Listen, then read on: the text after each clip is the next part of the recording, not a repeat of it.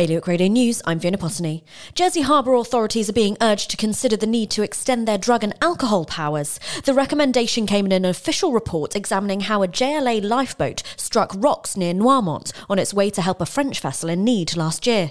Planning has been told one of Jersey's few remaining market farmers may not survive beyond this year if they can't build more staff accommodation.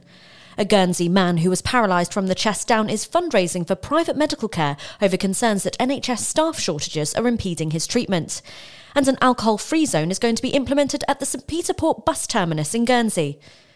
For more on all these stories, visit bailiwickexpress.com. Your weather now mostly sunny with a top temperature of 18 degrees. High tide just after 10:30 tonight. Bailiwick Radio News.